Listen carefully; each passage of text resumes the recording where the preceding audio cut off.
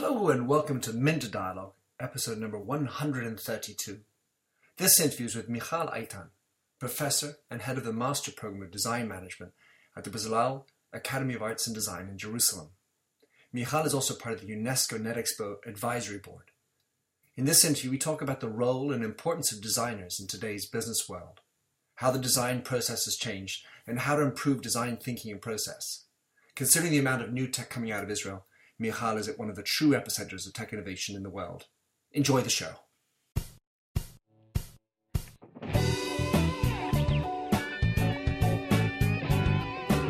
Welcome to the Minter Dialogue podcast, where we discuss brand marketing with a focus on all things digital. I am Minter Dial, your host and author of The Mindset.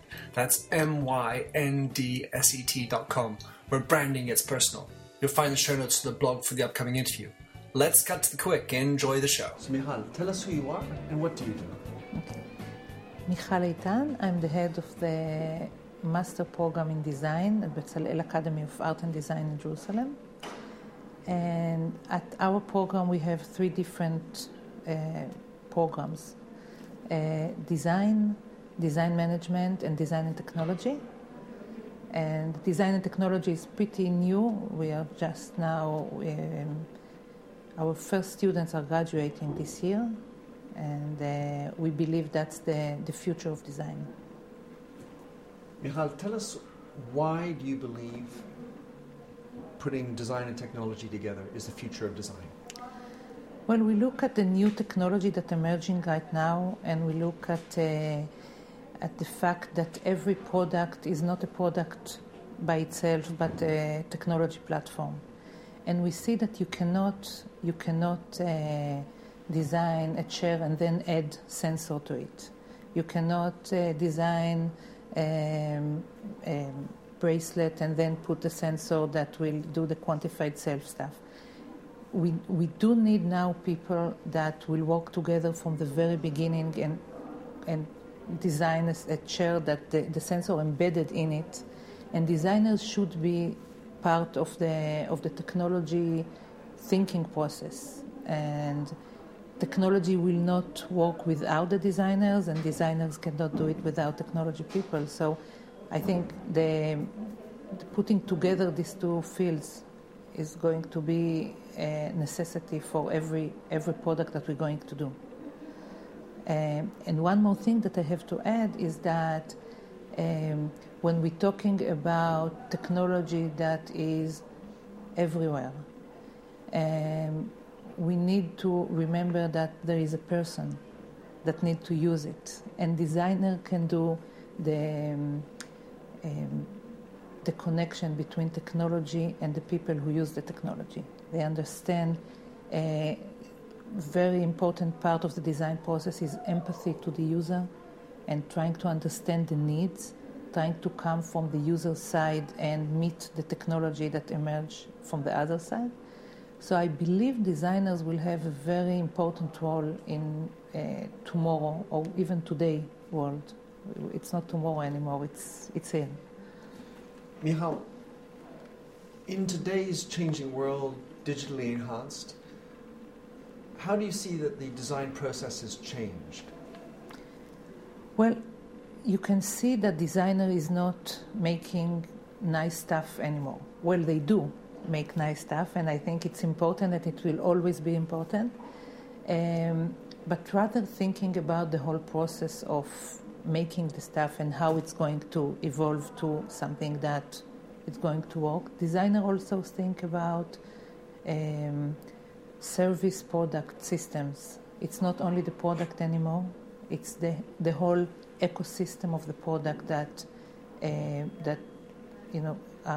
needed to be think about at the designing process, and it's not enough to design let's say bicycle that you rent on the streets. You need to think about the whole system, about from the minute you decide to take the bicycle, what are you going to see at your phone or tablet or computer at home? How are we going to take it? How are you going to design the bike that will be strong enough and to take, to use as a rental bike as compared to regular bike, and how you're going to return it. And the whole system, it's not only the bike. You need to know how to design a bike, but you need to think about the whole system around it. So designers need to think about more about processes, about people, not about materials and form itself. So it's almost like there's a beginning, a middle, and an after to a product. Oh yes, the product is not standing by itself, and we can see if you look at the innovation that we saw at NetExplo, the winners of NetExplo, you can look at each one of them and say, okay, it's not only a product. You need to design the product, let's say the SIO product.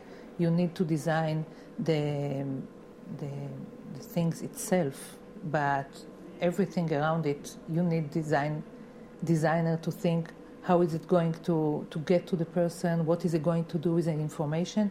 And especially now when you look at all the products that collect data. You look at so many products that collect all kind of data, information about yourself, about the environment, about everything. What are you going to do with the data? It's one thing to collect the data, and that's what technology people do.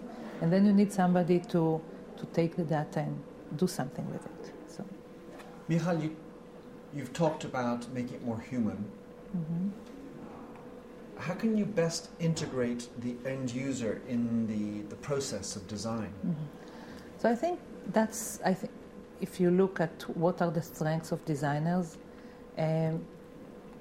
using the user inputs in the designing process or at the thinking process is the best or maybe the strongest merit of designers.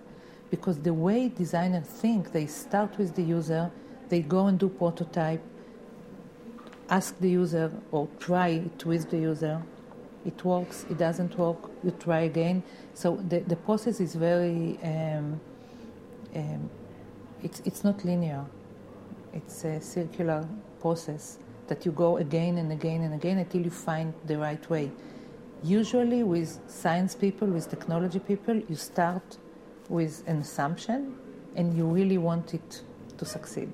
You really want this assumption to be the right one.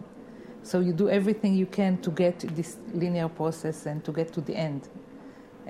Designer think differently. Designer think more circular, more again and again, get wrong again. You can get wrong many, many times in the process, and that's the right process for designer. Yes, learning, go to the user, prototype it, try it in real time. Not let somebody imagine what the solution. Try it in a cardboard prototype, not real one, but try to see how how a person reacts to the solution. And you say, no, it's not working, let's try it again. Oh. So Michal, I'd like you to tell us about a specific case where you could come up with, and tell us about how you integrated the end user into the process of design. Okay, let me go to one of the classes that we do, a collaboration with a school of disabled kids.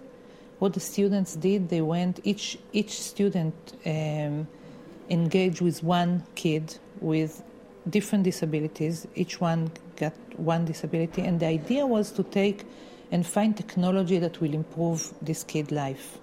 It wasn't like, okay, we found a solution to how to make this kid walk better and, we sit in the lab, but rather be with the kids, try to do it, look for technologies that exist, and I believe that, we have all the technology needed. We just need to put them together with a real need. And the way we work is like being with the kids, going back to the lab, to the making things happen, going back to the kids, and this is something that happened all the semester, and maybe during the semester is 15 weeks we go to the student, to these kids, maybe 4 or 5 times until you get the end results. And next week we're going to see it. I know what's going to happen, but next week we're going to see the end results with the kids and with the designers. Not going to invoke any of the famous phrases, but some people say, you give them what they want and we'll have a faster horse. Mm-hmm. How do you make the distinction when you involve the end user in the process from just giving them what they want as opposed to maybe providing them what they need? I don't think we get the ideas from the users. We just get the needs. We see what they need. We find the pain. Yes, sometimes it's a real pain. Sometimes it's something that needs to be better. And going from there, we believe designers have, some kind of innovative thinking. But we don't ask them what they need. We see what they need, we watch them, we talk to them, we do all kind of design research that help us to understand what's going on, and then we go try to come up with a new solution and going back to show them, and I hope from this kind of process we can get good innovation and good solutions. Listening to you, Michal, I get the feeling that we should all be a little bit designer. Yeah, I think we should. And we teach in my program. We have 3 different type of programs for designers, and you see that the design thinking, that the method of design thinking is really helping managers and helping technology people. It's helping artists because the way the methodology of design thinking is that's the new thing. It's not working with design. And we have students from all kinds of backgrounds. We have social sciences, and we have humanities, and we have engineers and technology people and science background, and they all come together, and we work through a methodology of the way industrial designers always get to the product. With so much complexity and choice out there, how do you actually come up with a simple solution? Okay, so the way it works is we start with taking it to the widest angle possible. Getting all the information, getting all the technology available in the market, trying to think, trying to get the more information, more than you need, and put it on the wall. You can take the post-it notes and try to start playing with it. And when you see it on the wall, and when you play with it, and you decide, okay, now we take few options away, and we stayed with that. But these options are not going away to the garbage. They are staying there. We try something, it's working. We continue to make it narrow choice and find the right solution. If not, we go back to the first stage.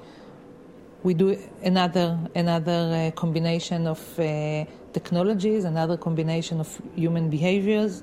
Try it again until we get to the right solution. So it's trial and error process, and you can see now that you have. It's like looking at all the technologies and trying to mix and match. Sometimes this combination works, sometimes another combination works. So it gives you the opportunity to do all kinds of combinations until you find the right one, until you get to find 2 technologies and 2 human behaviors that work together to get to the best solution. In your program, Michal, there's a huge emphasis on collaboration. How do you go about enhancing teamwork and collaboration? So at the Design and Technology program itself, we have half of the group are designers and half of the group are technology people, and they work in pairs. And we understand that in 2 years of master program, you cannot teach a designer to be a programmer or engineer, and you can teach an engineer to be a designer. But what we do is that letting each group learn the language of the other one. Let them, each pair, work together and understand the language of the other group. And I think, in general, you need to learn all kinds of languages in order to succeed in this world. Because we all, managers has its own language with its own phrases and everything they need to know. Engineers has its own, and sometimes we speak the same word and mean totally different stuff. So what we're trying to do in the program of design technology is let designers talk with technology people from the very beginning and understand how can each contribute to the final dish. But we also look at taking the design and technology people and let them work with managers, let them work with designers who do mostly design research and probably work on design and art and design, very figurative design. Aesthetic design. And so we build all kinds of programs that will allow everybody to work together. We have workshops that put everybody together and work toward a solution. And it's very interesting to see that when I take students that they all, not all of them, but let's say industrial design graduates come and each one of them go to a different program. When we put them together, each one thinks different. And they think differently. When you put them together, you see the benefit of interdisciplinary group that work together. And so I can definitely see the benefit from a student perspective, learning what designers learn, how to think about technologies, and vice versa. So that's going to help them when they get into business. From a business standpoint, I'm thinking of the typical business-minded, financially oriented kind of person and the environments that we have in business. What kind of advice might you have or thoughts might you have about helping to integrate designers and technologists better into business to allow for a better, more fluid design process? Well, I believe in general that a business environment can really benefit from people who think differently, because that's the most important things today, and to have people who think differently, who think innovation. I don't think you can get innovation from thinking the same way and being with the same people. And you can see when you get different people, you get sometimes people, they think totally different, and they look at the same problem and they have different solution. So when I'm talking to many corporations in Israel, and you see that they are looking for somebody who thinks differently. They are looking for ways to be ahead. And that's the way to be ahead, to get somebody who thinks differently, to get somebody who can do collaboration and understand different people and different languages and do something new. And I really believe that technology is here. Like we have all the technology needed. Well, of course not. I'm sure there will be new technologies, but we have so many technologies that are looking for ways to deploy, ways to what can we do with technologies. And it's not only designers, but rather people who doesn't think about technology, but the people who's going to use the technology. And designers are in the best position to do it. So I think it can be very beneficial for a company to take a designer, not to do aesthetic logo or aesthetic chair, but thinking about processes and finding new solution and being at the product development groups. Beautiful. Thinking about design, we are, as you were mentioning before, there's always the aesthetics on the outside. How important is the design on the inside, that part which is hidden from the user? Mm-hmm.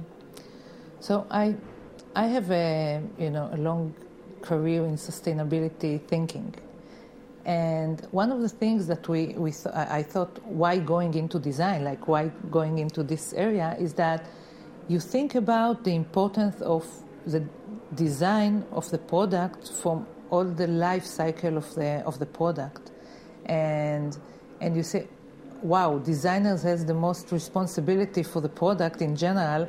And when you look for, let's say, cellular phones, you usually in general use cell phone for, let's say, 6 to 9 months in general, and you rechange it and you throw it away.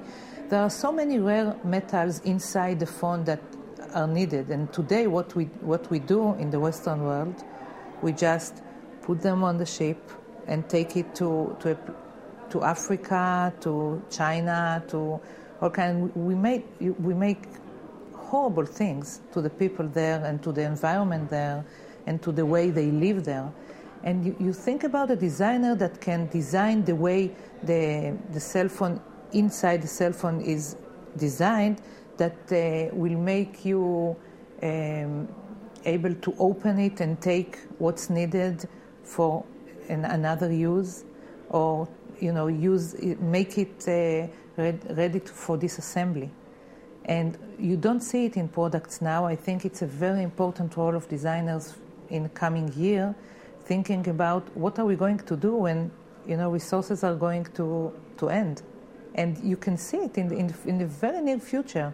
You can see copper, and you can see bronze, and you see all kinds of metals that we know we're going to have them for the next 20, 30, some metals not for that long.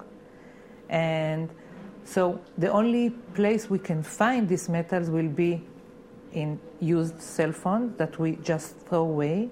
And so designers will have a role to think about the products after we finish to use it, because these products never go away. They are staying with us, and trying to think, what are we going to do with this product after the end of life? I think it's a very important role of designers, especially when you talk about technology that changes so fast. And like we use the product less and less time every version of it. The life cycle of products is shrinking. That's very cool. Stay on the inside of the product. How important is the aesthetics on the inside of the product important in a designer's mind, as far as how you teach it and how you approach it? So we look at the product, at the whole system of the product as a process of, usability. It's not only how it looks, but how you can use it, and when you open it to take care of it, when you open it to change it, when you open it to throw it away. So the way it's designed on the inside, it should be beautiful because we are going to look inside. Somebody is going to look inside, and it needs to be very usable and easy to use and understandable, because we will need to go back to the inside and see what can we do with it after that. And looking at usability and the way everything is set inside the product is very, very important.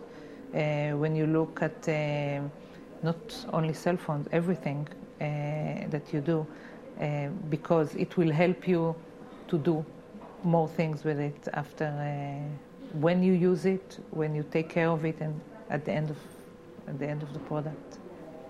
Where I go with that thought, Michal, is it also makes the designers proud, because that's something they've worked on, and while the CEO may not see it, sometimes it's really important for them to have another level of pride that can be expressed, and and the definition that even though it's not seen by the end user, that the ability to say, I signed this one, this has got my design imprint on it. Mm-hmm. How important is that?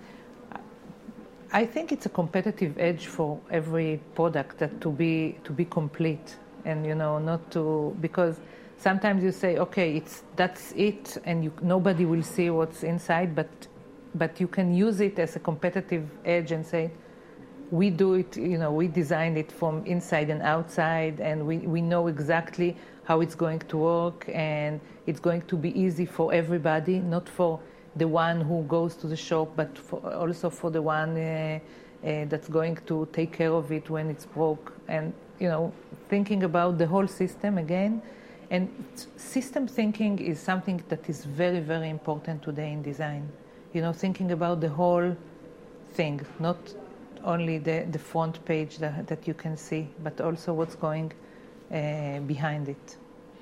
You've talked a lot about creativity. It's obviously an important part of your whole program. How do you best foster creativity in business? Mm-hmm. So I think Israel is a great laboratory for that, because we have the whole ecosystem of innovation inside, in a very closed area. And we have startups, we have corporation, we have development labs of the big corporation, the big international corporation, and we have all kind of solutions and way of thinking about innovation. Like you can have an accelerator, you can have an incubator, you can look at inside accelerators, or you go to a university and have some kind of collaboration with a university and innovation thinking university. I think innovation needs to have a full ecosystem in order to foster. And when you have all the components, you can choose whatever is right for you. We work with the kitchen appliances company this year, and we thought what kind of innovation process will work for them. And we show them you can have a group of designers and technology people, and everybody sit and meet every week and try to think. You can work with all the employees in the company, because from there you can get very, very innovative ideas, because they know, all the employees, not the people who are, who has innovation manager on their card. All the people in the company. So you have all kind of models that you can work with, and I think having all kind of models for you to choose and to see what can work with in your culture. I think the culture of the company. It is very, very important to see what will work with the company and what's not going to work ever.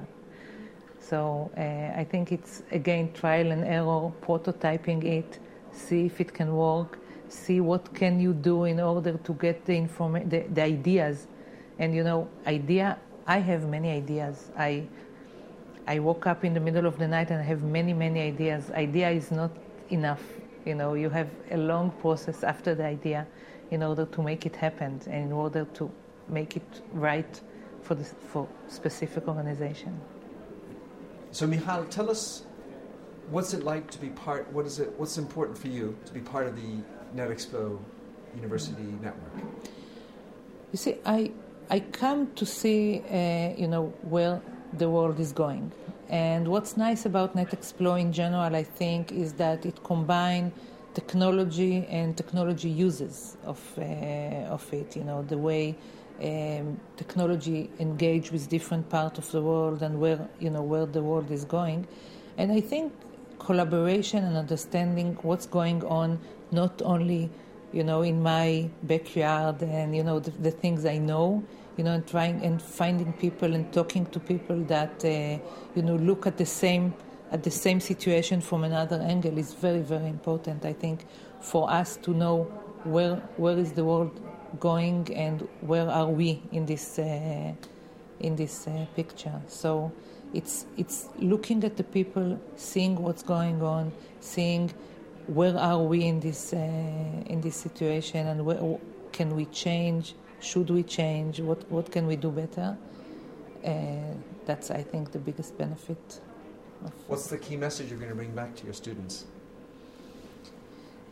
I think, for me, it's coming to this kind of places and to this event and see that we do have the tools, and we are in a very, very good position to make the world better. And because my idea, I'm not a designer. I'm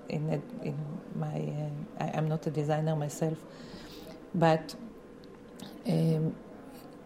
my main idea coming to be the head of program in design is how to be relevant. How can designers be relevant?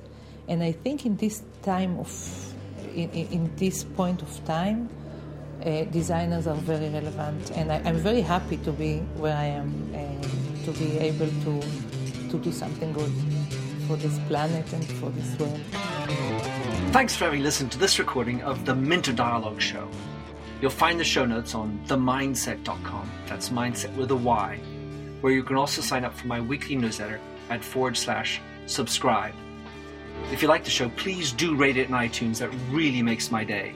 Happy trails, and enjoy Josh Sachs's Painted Fingers. Oh, fill me with all your colors, any different way to rid me of the gray, and heal me with all your imperfections that you mention in your lack of self-security. Oh, I wouldn't care about the art form as long as you would feel warm, wrapped in canvas. Hold me tightly, slowly we would paint a lover's portrait with all your favorite shades, and we'd paint it with our fingers to show the world the way we feel. Oh, the way we feel. Oh, so messy. The ridges in our palms make colors blend and look ugly in the end, but they're pretty in their own disgusting values. We'd hang our portraits in the hallways, make our house guest cringe. Oh, I wouldn't care about the art form as long as you would feel warm, seeing all your colors on the canvas as we paint a lover's portrait with all your favorite shades, and we paint it with our fingers to show the world the way we feel. Oh, I know, and all these limitations, oversaturation.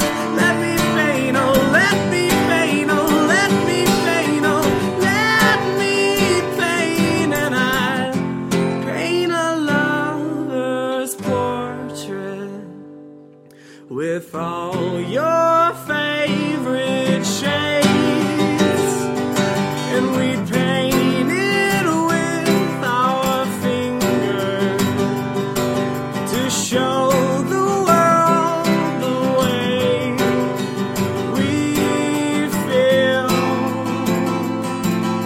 Oh, the way I feel. Oh, the way I feel.